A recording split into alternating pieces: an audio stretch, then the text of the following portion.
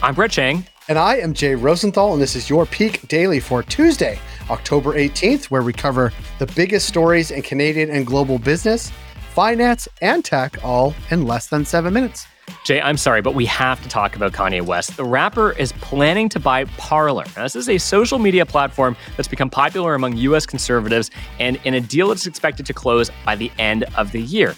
Now, it's not clear how much Ye will pay for the company, but hopefully this is the last billionaire we'll hear about trying to buy a social media platform this year. Brett, there's almost no way this deal closes, at least as I read it. Yeah, it just doesn't seem like a thing that Kanye West would do. And so it's just another dude with lots of money. I don't know how much he's paying for it. We know how much Kanye has. Kanye is on paper a billionaire. And so he has money to spend on this. How much remains to be seen. But I really hope it's not more than, $10 million. I think $10 million is too much. But at least that feels reasonable for a social media platform, especially compared to what Elon's paying for Twitter. But if it's more than $10 million, he's getting scammed, Jay. He's getting scammed. And it just seems like there's a lot of news coming out of Kanye West, this just being one of the things. If this keeps happening, Jay, I think you and we're going to have to start our own social media platform. Let's call it Peak Social. I don't know what Peak Social, yeah. Brett, aside from the social media platform you and I are not buying, what do we have for Peak Bells today? For our first story, a freeze on food prices. For our second story, rink boards are becoming distracting. And for our last story, there's a new hot app out. We're going to tell you all about it. For our first story, inflation numbers are dropping on Wednesday. Shoppers and politicians are getting pissed about food prices, and Loblaw is starting to play defense. Brett, does this mean I'll be paying less for my next grocery run?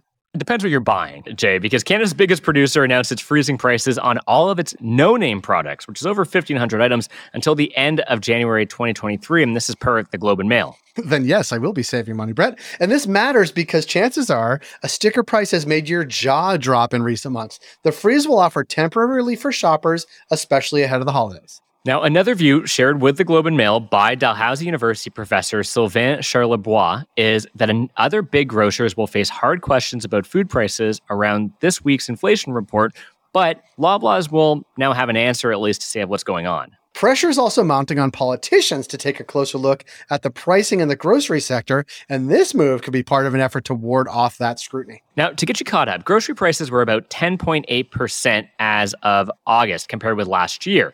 Now, this is the fastest increase since 1981, which led cash-strapped shoppers to turn to lower-priced brands like No Name. Year over year, prices are up for condiments 17.2%, bakery goods 15.4%, coffee and tea, that's 13.5%, fresh fruit is up over 13%, seafood's up almost 10%, meat is up 6.5%, and the list goes on and on. The baked goods category is what really does it for me. Loblaw said the increased costs are out of their control and blamed the price jumps on increased suppliers' costs due to fuel, labor, weather, and global conflict. It's the damn weather, Brett. But major grocers, including Loblaw, reported record profits this year, leading to accusations of price gouging and a subsequent investigation into their behavior. Now, for their part, the grocery chains argue their profit margins aren't any better than they were in the past, and higher profits are just being driven by people buying more stuff. Now, to zoom out, shoppers may be trading down for groceries, but Procter & Gamble, a consumer goods powerhouse, has bet they'll continue to pay up for brands like Tide or Gillette.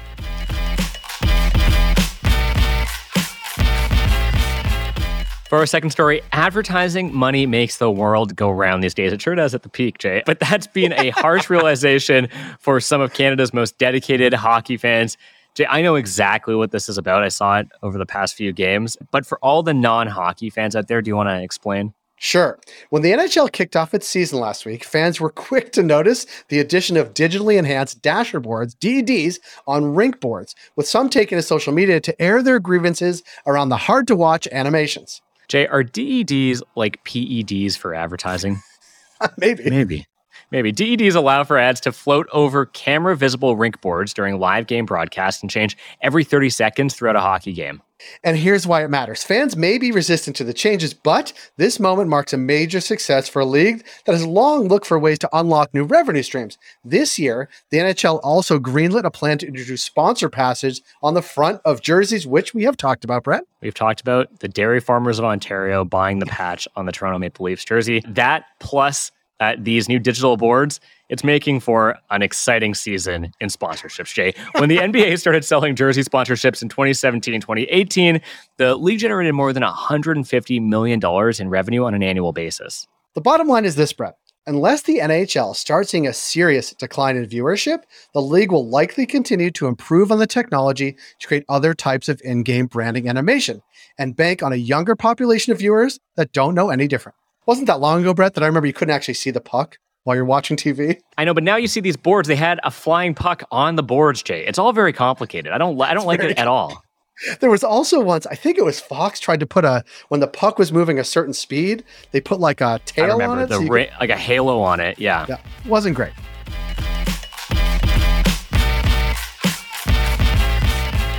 For our third story, there's a new app you need to know about so you don't feel hopelessly out of touch next time you're around teenagers. It's called Gas, and it's rocketing up the download charts despite only being available in a few U.S. states right now. This according to the Wall Street Journal. Brett, this is where I look to you. Why is Gas accelerating? Get it? See what I did there? Oh, I get it, Jay. And honestly, I don't know. But we're going to tell you right now, based on what we've researched, because I am way out of that demographic, unfortunately. Gas is caught on by allowing users to send semi-anonymous compliments to other people in their high school, like choosing someone as the most beautiful person you've ever met. Jay, that's you for me. It's like Flower Day, but in the modern era. Yeah. Users get a steady stream of positive feedback through flames, which are notifications that they were chosen in a poll by other students in the school, but have to pay if they want to see anything more than the age and gender of their admirers. The only one of these I won, Jay, was most likely to become prime minister, and look how that turned out. That's a very different energy than more mainstream social media platforms, which are often relentlessly negative and filled with people you don't know, or even worse, people you only sort of know, Jay. We sort of know each other, Brett. And this matters because the big tech players are doubling down on algorithm-heavy social apps like TikTok, Instagram Reels, and YouTube Shorts. But the success of apps like Gas and Be Real shows there is still demand for social media that feels more private and intimate. Now, rather than serving up a fire hose of recommended content, these newer apps connect people with a small circle of peers and offer a limited set of features that prevents oversharing. But the business model for Gas, Be Real, and other apps of that nature hasn't really been proven. Yeah, and ad-supported social media platforms turn a profit by keeping users scrolling for as long as possible so they can see more ads. Gas and Be Real aren't designed like that, though. The lack of time-sucking content feed is part of their appeal. Now, here's the bottom line, Jay. Free social media apps that don't shove ads in your face at every opportunity, this all sounds great, but the big test will be if they can maintain that appeal while also turning a profit. Like in Parler. Well, yeah, I don't know if that was the most profitable endeavor. Peak Pals, thanks for making us the most listened to business news podcast in Canada. If you got a second, why not follow this podcast on your app of choice and leave us a review?